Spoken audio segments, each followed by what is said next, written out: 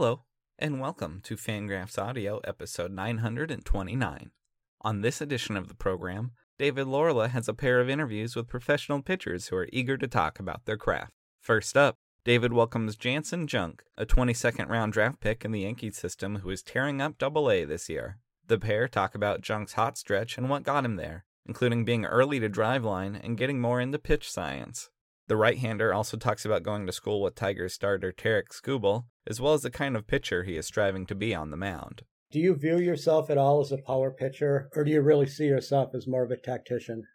I want to be everything. I want to be an everything pitcher. I want to be able to do all of it. Be a power pitcher when I want to, be a junk ball thrower when I have to, and place it where I want. I really don't think of myself as, one or the other. I don't throw 100, so I would call that maybe a power pitcher. When I'm out there, I'm just trying to compete, win every single pitch, and get guys out no matter what. After that, David is joined by former Major Leaguer Clayton Richard. The left-hander is now spending most of his time as a parent and youth coach, but he has learned a lot about pitching and baseball since he first arrived on a professional mound. David and Richard talk about things like pitching with conviction, how Mark Buehrle would have felt about today's analytics, and how they wish they knew then what they knew now. Richard, like Janson Junk, also shares some insight on how pitchers can educate themselves in today's game to get better. Just kind of along the road, running into other pitching coaches, other pitchers. In baseball, there's so many resources at your disposal at the major league level that you can get as much information as you'd like to help yourself along. And it's really neat having gone through that process and been able to learn so much about the act of pitching. But before we get to those interviews, I must ask you if you have perused the Fangraphs merch page recently. Check out those t-shirts, hats, and mugs, or consider a Fangraphs membership as a gift for yourself or for a friend. This is the best way to help us do what we do, and we truly appreciate it. Thank you. Enjoy the show.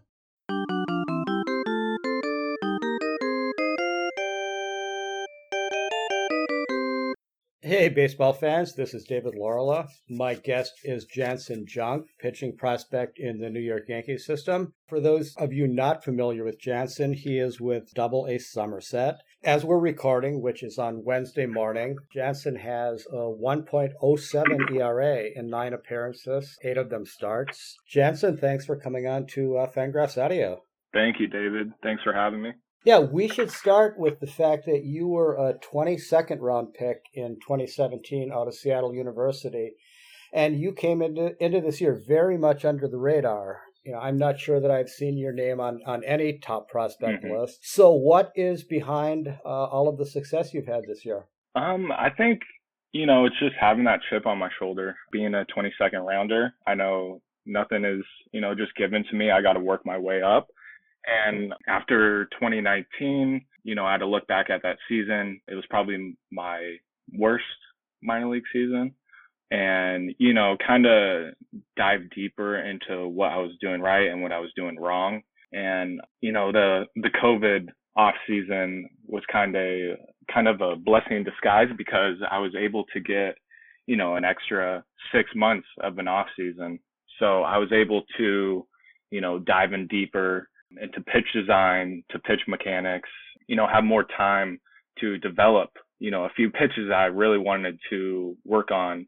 And I think with my trainer, my pitching coach from the Yankees, we really hit home at what we needed to do. And, it was pretty much my support staff around me that really helped me excel this past year in the off season. So I think, just having a confidence in my abilities and know that I got good stuff really helps me. So, just having that chip on my shoulder and knowing that nothing's given to me and I got to earn it. Yeah. What about the deep dive though, Janson, along with working with people in the Yankees organization? You being a Seattle guy, I don't know if you maybe have trained at Driveline before. Yeah. So I trained at Driveline since I was in high school, probably my senior year of high school. In 2014, that's when I got introduced to Driveline and Kyle Bodie. At that time, it was probably just 5 of us at the facility. So I've seen that company grow into what it is today, and it's really cool where they're heading. But during COVID, they shut down and they were moving facilities, so I didn't have the opportunity to go there. So I had to figure things out on my own. And luckily, my strength coach, Kyle Rogers, he is a former employee at Driveline. And then Daniel Moscos, my AA pitching coach, I worked with him during this off season. And he also went to Driveline and was a trainer there. So having that background of all three of us, we know, how to operate, what we're looking at and what we want to look at. So having that team really helped, my time over this off season, not being in the facility at Driveline. So Driveline has really excelled my career in many ways. But, this past off season, not having them, I thought we really, really did a good job at diving deeper into my pitch package and figuring out what's best for me. And what have you learned about your pitch package? Pretty much during the 2019 season, before I wanted to get my slider and curveball more like separated. In 2018, 2017, I just kind of had like a curveball slurve type pitch. And I thought it'd be better if I had something hard moving away from righties and then a curveball that I can throw to lefties more often. So we worked on that in the 2018 off season. I thought I had it down. I got into the 2019 season and didn't really have feel of the slider, kind of was exposed to right-handed hitters and didn't really feel confident in the way I was pitching. That played a major factor into that season. And then looking at this past off season, I just wanted to make two distinguished pitches and get it consistently moving the way I want it. So using, TrackMan's, Rapsodos, Edgers, using all those tools, I was really able to dive deep into the slider specifically and getting that. I've always had the curveball. That's pretty easy for me to replicate.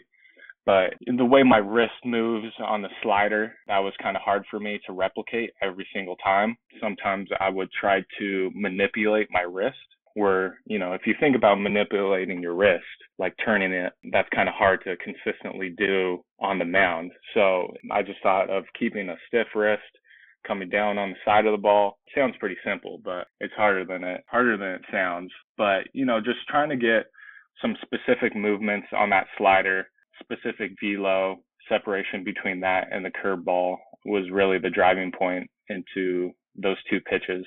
So it sounds like you were able to improve the consistency of your slider, but what about the actual pitch shape? Were you able to make it a little bit sharper, a little depthier? Yeah, so I wouldn't say more depth. It's definitely got more horizontal break. Right now it's probably averaging 17 inches of horizontal and then about like -1 vertical. So it does have a little rise to it, but the 17 inches of horizontal is a drastic change from what I had previous. It was probably like 6 inches maybe. So it was more, 6 inches isn't bad, but it wasn't what I wanted. It was like more cuttery-ish. So making that pitch more sweepy was the goal for that. And that's kind of just like getting into like spin direction, stuff like that. The way the ball comes out of my hand was helping me allow to get that sweep. So it is not a ground ball pitch as so much, or is it a swing and miss pitch? It's definitely a swing and miss pitch. I'm talking about I'm trying to think what a typical slider would have in depth wise. Maybe it would be like 4 inches, 5 inches of -5 inches of vertical break, but mine usually just has a little bit more. So it's kind of like a rising slider or something. It definitely fools hitters. Definitely a swing and miss pitch. And I got the confidence in it that I can throw it in any count, anywhere in the strike zone, and feel like I'll have success. So you have allowed, I see, just 21 hits in 42 innings. You get swing and miss, but your 46 strikeouts, it's not as though you're punching guys out left and right. So inducing soft contact does seem to be your MO. Is that accurate? Yeah, I guess. I've been, I just want to limit the walks a lot of the times. I'm big on not giving freebies out. So definitely my last few starts, the team's been more aggressive early in the count. Definitely there's more opportunities to strike people out, which I think I could be better at, just executing those 2 strike counts. But if they're up there hacking early in the count, I'll take a first pitch ground out, I'll take it easy out like that and keep the pitch count down. I mean, my last two outings, I was around like 70 pitches through 6 and 7 innings. So, I definitely want to get the strikeout numbers up. That's probably the only critique I would have with the last few outings. But, in all of it, I'm happy to come away with a win, happy to come away with a low pitch count, no walks. I want to be the aggressor out there. I don't want to pick around the zone. I want to be the one forcing the momentum. I want to be the intimidator on the mound. I don't want to be pitching passively. I want to be the aggressor. Yeah, the strikeout rate actually on your club is absolutely insane. You're K'ing just under 10 per 9 innings, and it looks like it's actually one of the lower rates on the club. You have guys like Waldichuk, Sears, Otto, I think Gill is the other. They're punching out like 14 guys per 9 innings. So I don't know how much of that is just pure raw talent and how much is a great pitching program in the Yankees organization. Yeah, I was, it's a little mixture of both. Everybody has their unique way of pitching. Everybody's here for a reason. But the Yankees definitely have helped us develop our pitches, hunt for strikeouts. We want to be, like I said, we want to be the aggressor. We want to be controlling the zone. We want to be controlling the game. So, we want to be seen out there for striking people out and not letting people on base. And being able to spin the ball is actually huge. Are you a guy who gets really good spin on all of your pitches? Yeah, I would say I'd probably get a little like above average. I think depends what pitch we're talking about. I'll probably spin a fastball like 2,500, 2,600, and then off speed up in the, upper 2,000s range. So, I mean, everybody can spin it nowadays. So, it's just how you use that. Yes, and some guys apparently are spinning it more or less legitimately than others. That's a real can of worms in today's game, certainly. Yeah, the sticky stuff definitely has created a problem in the game, but they're starting to crack down on that and do the routine checks. And yeah, I guess it's good for the game. Everybody's at an even playing field now, so now it's just going out there and competing. Yeah, sticky stuff aside, Jansen, have you noticed much difference in the baseballs that you've been throwing the last few years? Year to year and level to level, and maybe throwing some big league balls during spring training? Yeah, I mean, I remember hearing Trevor Bauer talk about this in an interview or something. Every single ball is different when you get it, the way it's rubbed up.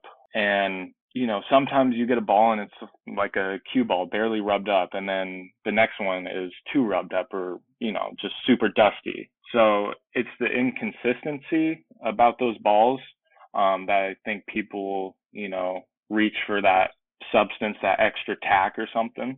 But yeah, the balls are pretty slick if you don't use any rosin or anything. If you just grab a ball, it is pretty slick, no matter what the level. I haven't had too much experience with the big league balls. I've thrown with them, but mostly we're just, we're throwing those minor league balls, and those change game by game, pitch by pitch.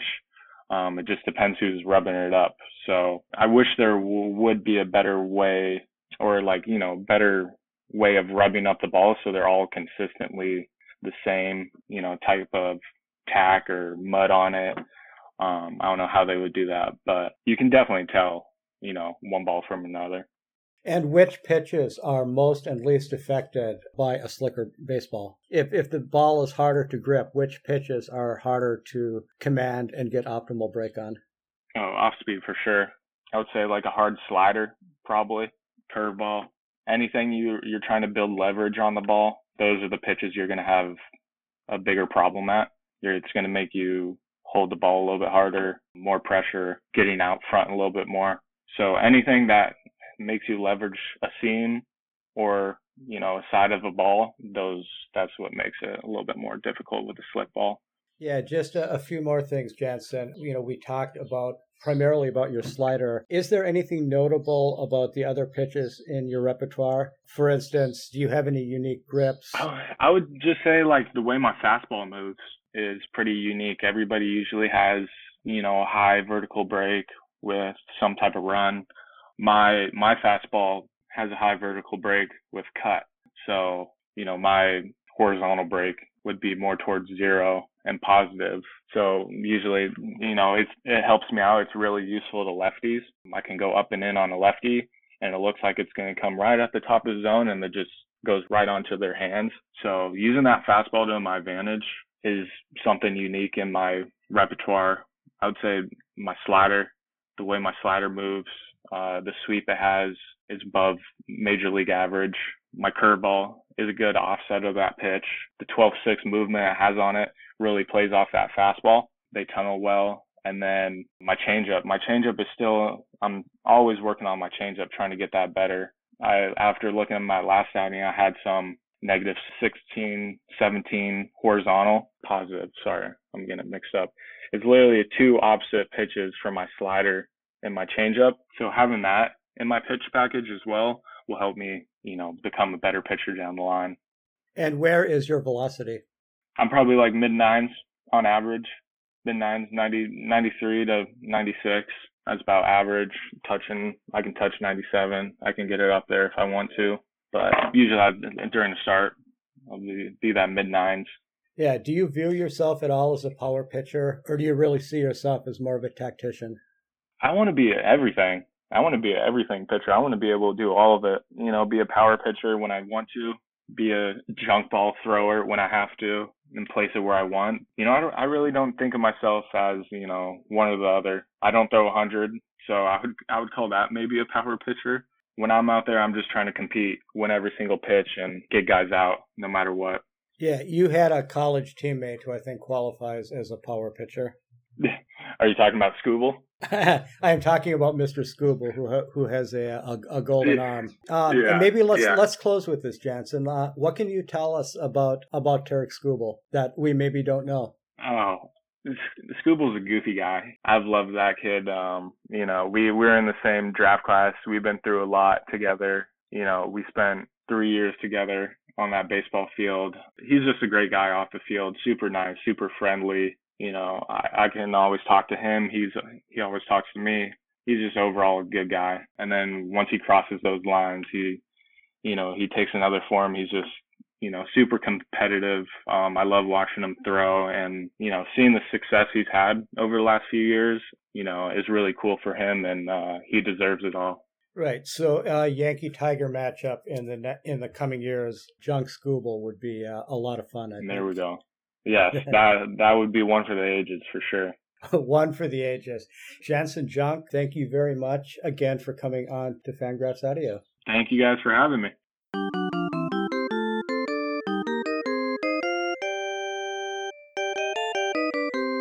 Welcome back. Once again, this is David Laurila. The guest on part 2 of this week's episode is Clayton Richard, 37-year-old, no longer, or should I say currently not pitching big league lefter. I don't think, Clayton, you are quite formally retired yet. Is that correct? Right. I like to never say never, and I always felt as if retirements in baseball were kind of sacred to those who had Hall of Fame type careers. And so I'm not either one of those, so not retired. Yeah, you're maybe a little short of the Hall, but age-wise, we have to realize that Jamie Moyer was also a left-hander who pitched for a good long time. So right, he was probably only about halfway through his career about this age. Yeah, well, Satchel Paige, that was probably true, actually. I think Moyer maybe a little bit deeper at that point. Right. No, I mean, it's incredible to think that someone could have done that type of performance for so long into their life. And it's amazing to look back on the few that were able to do it for so long and at such a high level. And it's just truly amazing. Yeah, at Fenway Park a week or two, I was chatting with a scout. Actually, it was Greg Smith. Greg, one of the two Greg Smiths who played in the big leagues. Greg played for a few years in the big leagues. He had actually played in AAA in the Tigers organization with Moyer when it was in his late 20s. And we chatted about that briefly. I had forgotten that Moyer had actually found himself back in the minor leagues at an age where a lot of times you don't make it back. So right. I did not know that. That's incredible. For sure. I believe, we were talking on Wednesday, as we just did with our first guest. I believe, Clayton, that when we are done recording the podcast here, you're actually going to take your kids to a baseball game in Cincinnati. That's pretty cool. No, we are. I don't know how cool it'll be for me because I've been into stadiums not participating. It's not as fun as I'd hoped. So I'm excited to see my kids' faces when we get that opportunity, because somehow when I left San Diego, they became big fans of San Diego. But it took me leaving to get them on board. Right, and that is who the Reds are playing today. I believe it is Joe Musgrove for the Pirates and a young pitcher, Vladimir Gutierrez, for the Reds. Yes, and we are excited about getting that opportunity. Yeah, San Diego and pitching for the Padres, that was a while ago now. I think that was early in your career. Is that correct? It was. I was there I got traded over there in 2009. I was there through 13, and I went back for 16, 17, and 18. Ah, yeah, I forgot about the return. Yeah, so you know San Diego well. So here's a question, Clayton, in this totally unscripted interview. How much do you know about pitching now that you did not know when you first played for the Padres way back when? Oh, man.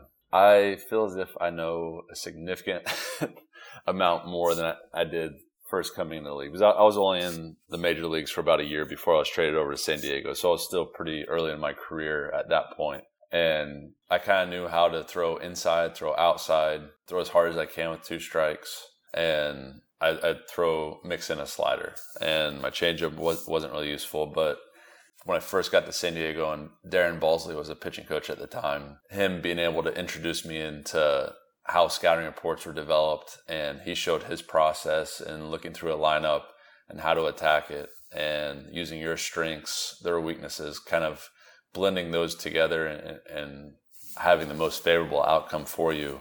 It was a great learning experience. And then just kind of along the road, running into other pitching coaches, other pitchers. In baseball, there's so many resources at your disposal at the major league level that you can get as much information as you'd like to help yourself along. And it's really neat having gone through that process and been able to learn so much about the act of pitching. And you got so much more of that information just a year and a half ago. I think some of our listeners here may recall that we ran a long, very nerdy interview with Clayton a year ago, April, early in the pandemic, about how you were using data and technology to re-energize your game. Based on what you told me at that point, you dug about as deep as any pitcher that I know. Yes, it was an opportunity where I had not been throwing well. I knew that I needed to change something, or at least improve, to make a viable comeback, to get back into the major leagues. Unfortunately, I fell a little short, but I was happy with what I was able to do. And I manipulated my delivery to the point where my velocity increased, the spin axis changed. I was able to more consistently throw my slider for strikes. A lot of things I did and did well, and unfortunate just the timing of it. A few things with COVID, there was no minor leagues. I ended up in Schaumburg with the White Sox at their alternate site, and it just didn't work out. But it was a great learning experience. I think I threw more that last year than I did the previous 10. It seemed like I was in the barn every day, because old habits die hard, and to get those old habits out of my system, I just had to throw and throw and throw.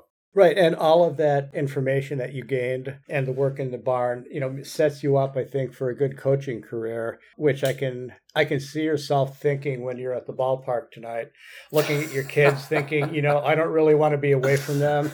And then the other part of you looks over into the dugout in the bullpen and thinking, man, I miss this stuff.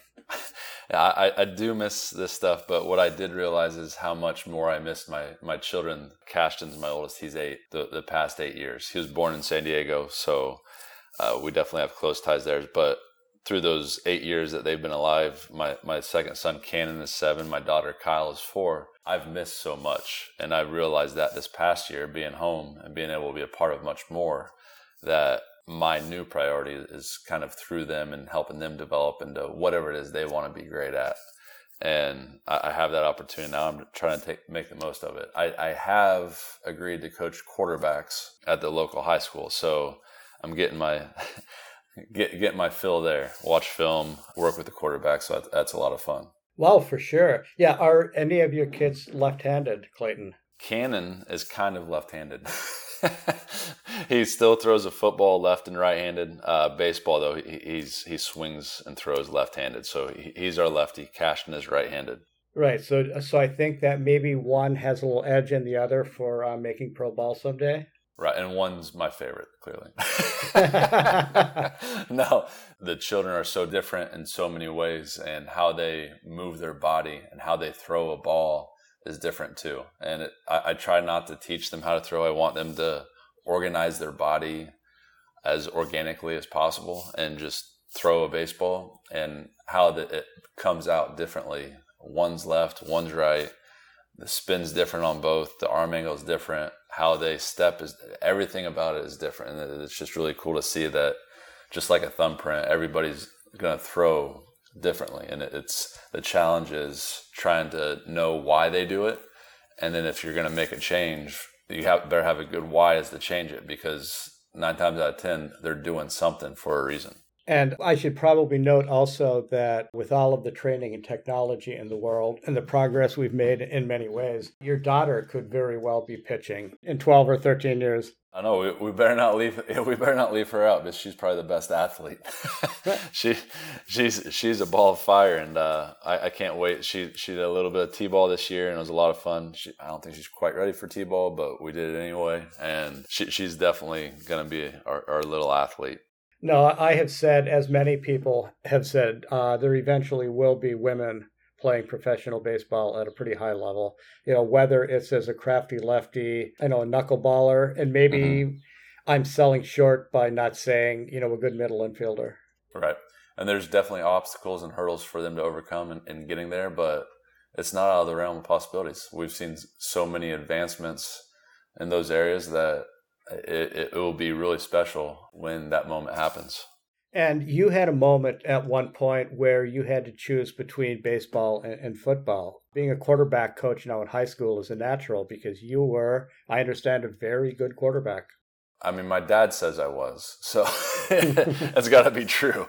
No, I thought I was. I went to Michigan to play football. That's why I went there. And then that did not work out as we had hoped, and kind of moved on to baseball. But it's a sport that's special to me. It's near and dear to me. Developing as an individual, some toughness, the ability to work with teammates and plan and do all those things that are so important later in life and whatever you get into. Football is such a great teacher of that. And I'm excited to help how I can with some young student athletes, and hopefully provide some life experiences and athletic experiences that will help develop them further than if I had not been there.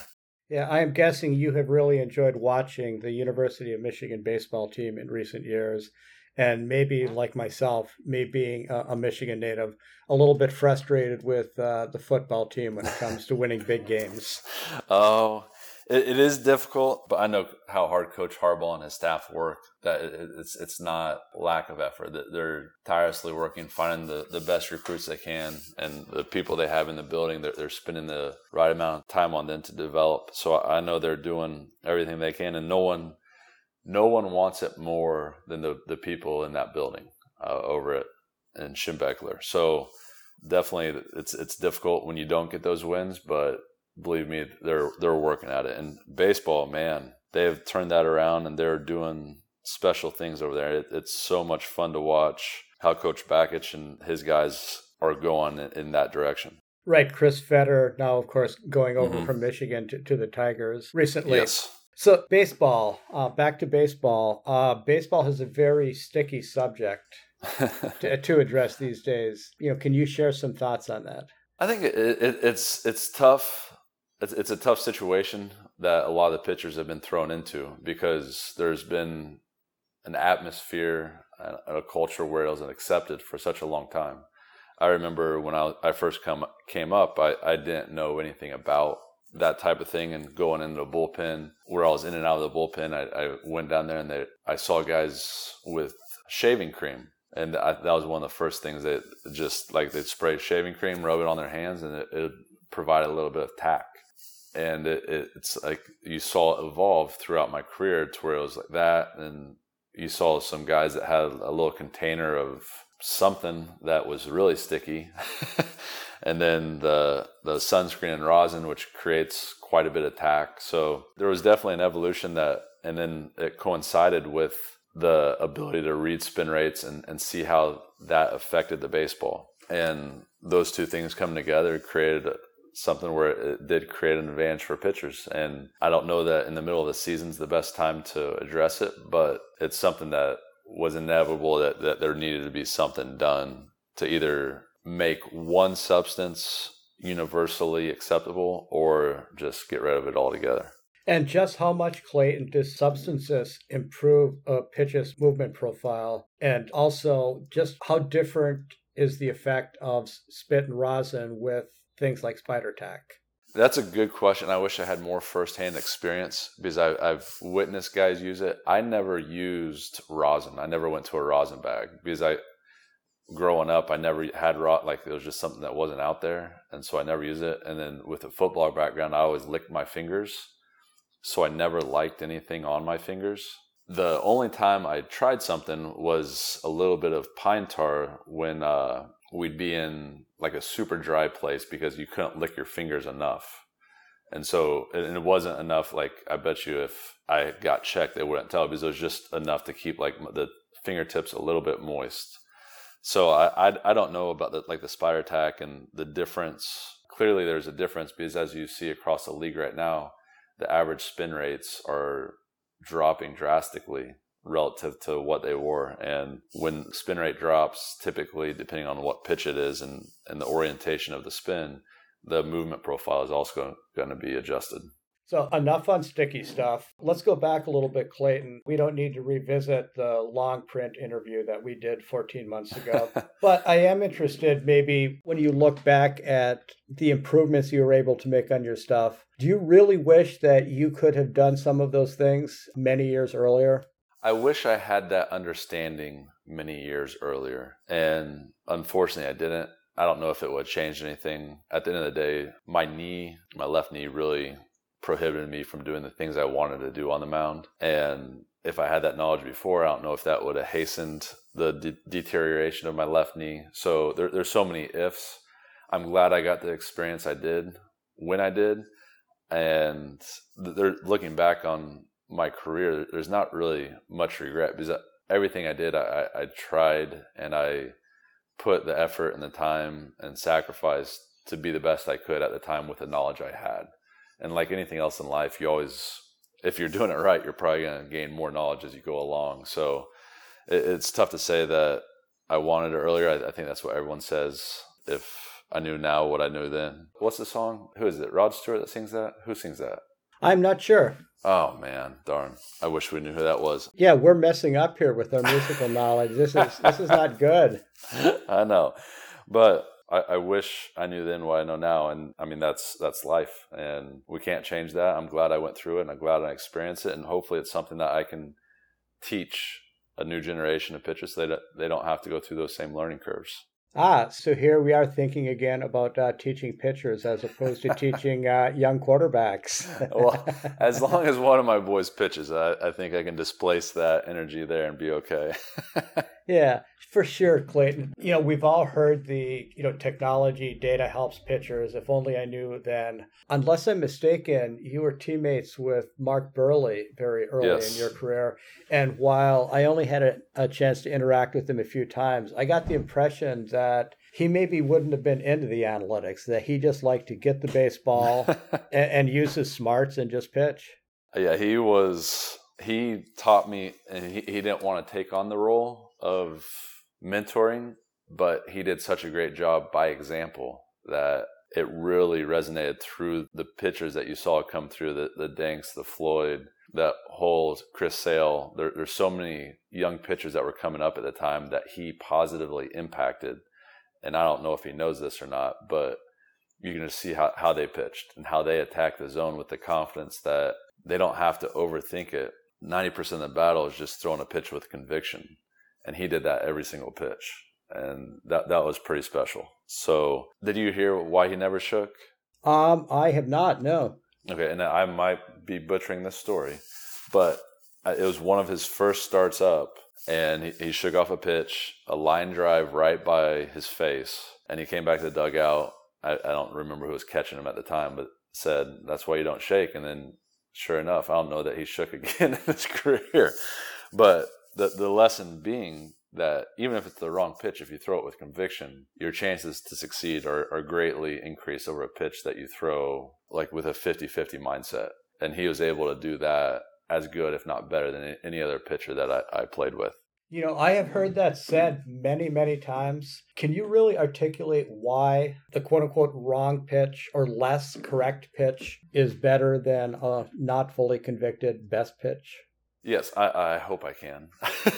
It's, to me, and this is my opinion because I do not have, it would be very hard to quantify this, but in my experience, when you threw a pitch without conviction, everything we talk about spin rate and the effect that has, when you did not throw a pitch with conviction, there was reservation and the ball did not come out with the same life that it does when you're 100% convicted. So if you're throwing a four-seam fastball and at the end, when you're getting ready to release it, you're like, I'm not sure if this is it. That high spin rate four-seamer that's riding up in the zone that if you threw with conviction has a little bit less. And if you watch a game of baseball, how many of those four-seamers at the top of the zone get fouled straight back? And the difference between that one getting fouled straight back and the one being hit over the fence is really just fractions of inches, like a fraction of an inch. So if you think that if I don't throw it with conviction and it has an effect on the spin rate, it's also going to have an effect on the movement. And that little bit of change is the difference between a ball getting hit really hard or fouled off or swung through. Yeah, this is where we could use some data points, and it would be really impossible to get them if we could wire pitchers' brains to know when they weren't fully convicted and to see how much their pitches really moved and hit the spot. Without a doubt. And that's what makes a valuable pitching coach so valuable, is their ability to communicate with a pitcher as to why they did this or what were you thinking in this moment. Because if we cannot get to the point where we understand what the pitcher on the mound is thinking in that moment, it's going to be very hard to coach them because you have to rely on external cues, what you see, but we don't get to the root of why they are doing what they're doing and what needs to be adjusted. And the only way to get to that is through actively communicating with the pitcher that's going through those emotions and those actions and seeing how their behavior is adjusted. And if you're able to make that connection through communication with the pitcher, those really good pitching coaches, that's where they have their impact. And it might be interesting to do some sort of neurological testing on a famous non-shaker like Mark Buehrle as to what was going through his brain. Part of his brain may think when the fingers go down, that's not the right pitch. It's not what I want, but he throws it anyway. Right. Or does his brain not actively think, no, I was thinking something else? Yeah, exactly. I would love to see that. There's a couple of things on that front I would love to see. That, how their brain operates when they get a sign. Then how quickly they're able to go from that reaction of what it is back to focus on just executing a pitch. And then I've always been intrigued by where one focuses, because I know they've done this on hitters, but for a pitcher, where are his eyes in his delivery? Where are the great command, like a Greg Maddux, where were his eyes at certain points in his delivery? Was he looking at the glove the whole time? Was he like a sniper where he has a big picture and then has a fine focus at the exact right moment before he pulls the trigger? Where were their eyes? Because I think that's something that plays a huge point that really it's tough to diagnose and understand what would be ideal because we don't know that. Yeah, you were a Cobb, I believe, for a year. Was Kyle Hendricks on that team? Yes. Yeah, how his brain works may be interesting to delve into because watching him pitch when he's on top of his game, he seems like a genius. Yes. Almost like a Greg Maddux light. Yes, and I wouldn't say that's out of the question to call him a genius. I think that's pretty an accurate assessment of his ability to dissect a swing, understand how he attacks a game plan, and his ability to go pitch from pitch and either duplicate the same pitch or manipulate the ball from a pitch that was or was not successful to the next pitch. And he does it as good, if not better, than anybody in the game right now. Yeah, do you think he might be the smartest pitcher that you have played with, or is that really hard to differentiate? That's hard because you don't get the opportunity to talk to everyone the same. And so many pitchers are so intelligent and you don't realize it unless you really sit down and talk with them. He's definitely up there. Another one that is super intelligent is Trevor Cahill. He understands things at a very high level. If I'm not mistaken, Hendricks went to Dartmouth, right? I believe so. And I think Trevor might have signed to go to Dartmouth. So there's a connection there. But I'm trying to think of someone else that sticks out that their intelligence was just extremely high. Because I know I've played with quite a few that had that. John Lester was very intelligent and knew what he had to get done. There's so many. Right, Lester being a pitcher who at spring training a few years ago, I asked about whether he would ever want to be involved in a piggyback or, an opener type of situation where he could actually be on the mound in the ninth inning. And he looked at me like I had three heads. To him, that's not baseball. It's not what he grew up with. Right. So even though he knew he probably wasn't going to go all nine because it just wasn't happened, he wanted that opportunity. Well, and it's hard when you are ingrained in a way of baseball for so long, and your idols and the people that you looked up to, the Nolan Ryan, the Roger Clemens, the best of the best, they did it a certain way. And you knew that if they did it right, they're going to be out there for 9 innings. To think that that's not going to happen, it's a tough pill to swallow. And really, as a starting pitcher, why not strike? Like, that should be your goal. That should, even if it is unlikely and things are transitioning the other way, what better feeling is it now to do it? Like, there's not a better feeling to accomplish something that not as many people are accomplishing. No, absolutely. And maybe this is a good way to close with the caveat that maybe we have a few more no-hitters this year. Your kids are going to see Joe Musgrove pitch today, and maybe he'll go 9. And maybe one day your kids will look at him as an idol, much as I'm sure they look at their father as an idol for bringing them to the ballpark today. I really hope so. And that's you never know what spark, because I want the kids to be passionate about something. I don't know what that is or what that will be. But it'll be very cool for them to get a spark from a big league ball game. And I'm excited to give them that opportunity, and we'll go have some fun. So cool. Clayton, have fun with the kids, and thank you for coming on to Fangraphs Audio.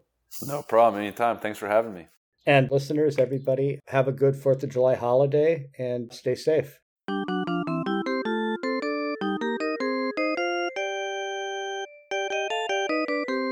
This has been Fangraphs Audio. Thank you to Jansen Junk and Clayton Richard for joining us. Remember to take a look at the Fangraphs store and sign yourself up for the Fangraphs newsletter while you're at it. It's a great way to stay apprised of what we have going on, which is plenty. Have a good weekend. We'll see you next week.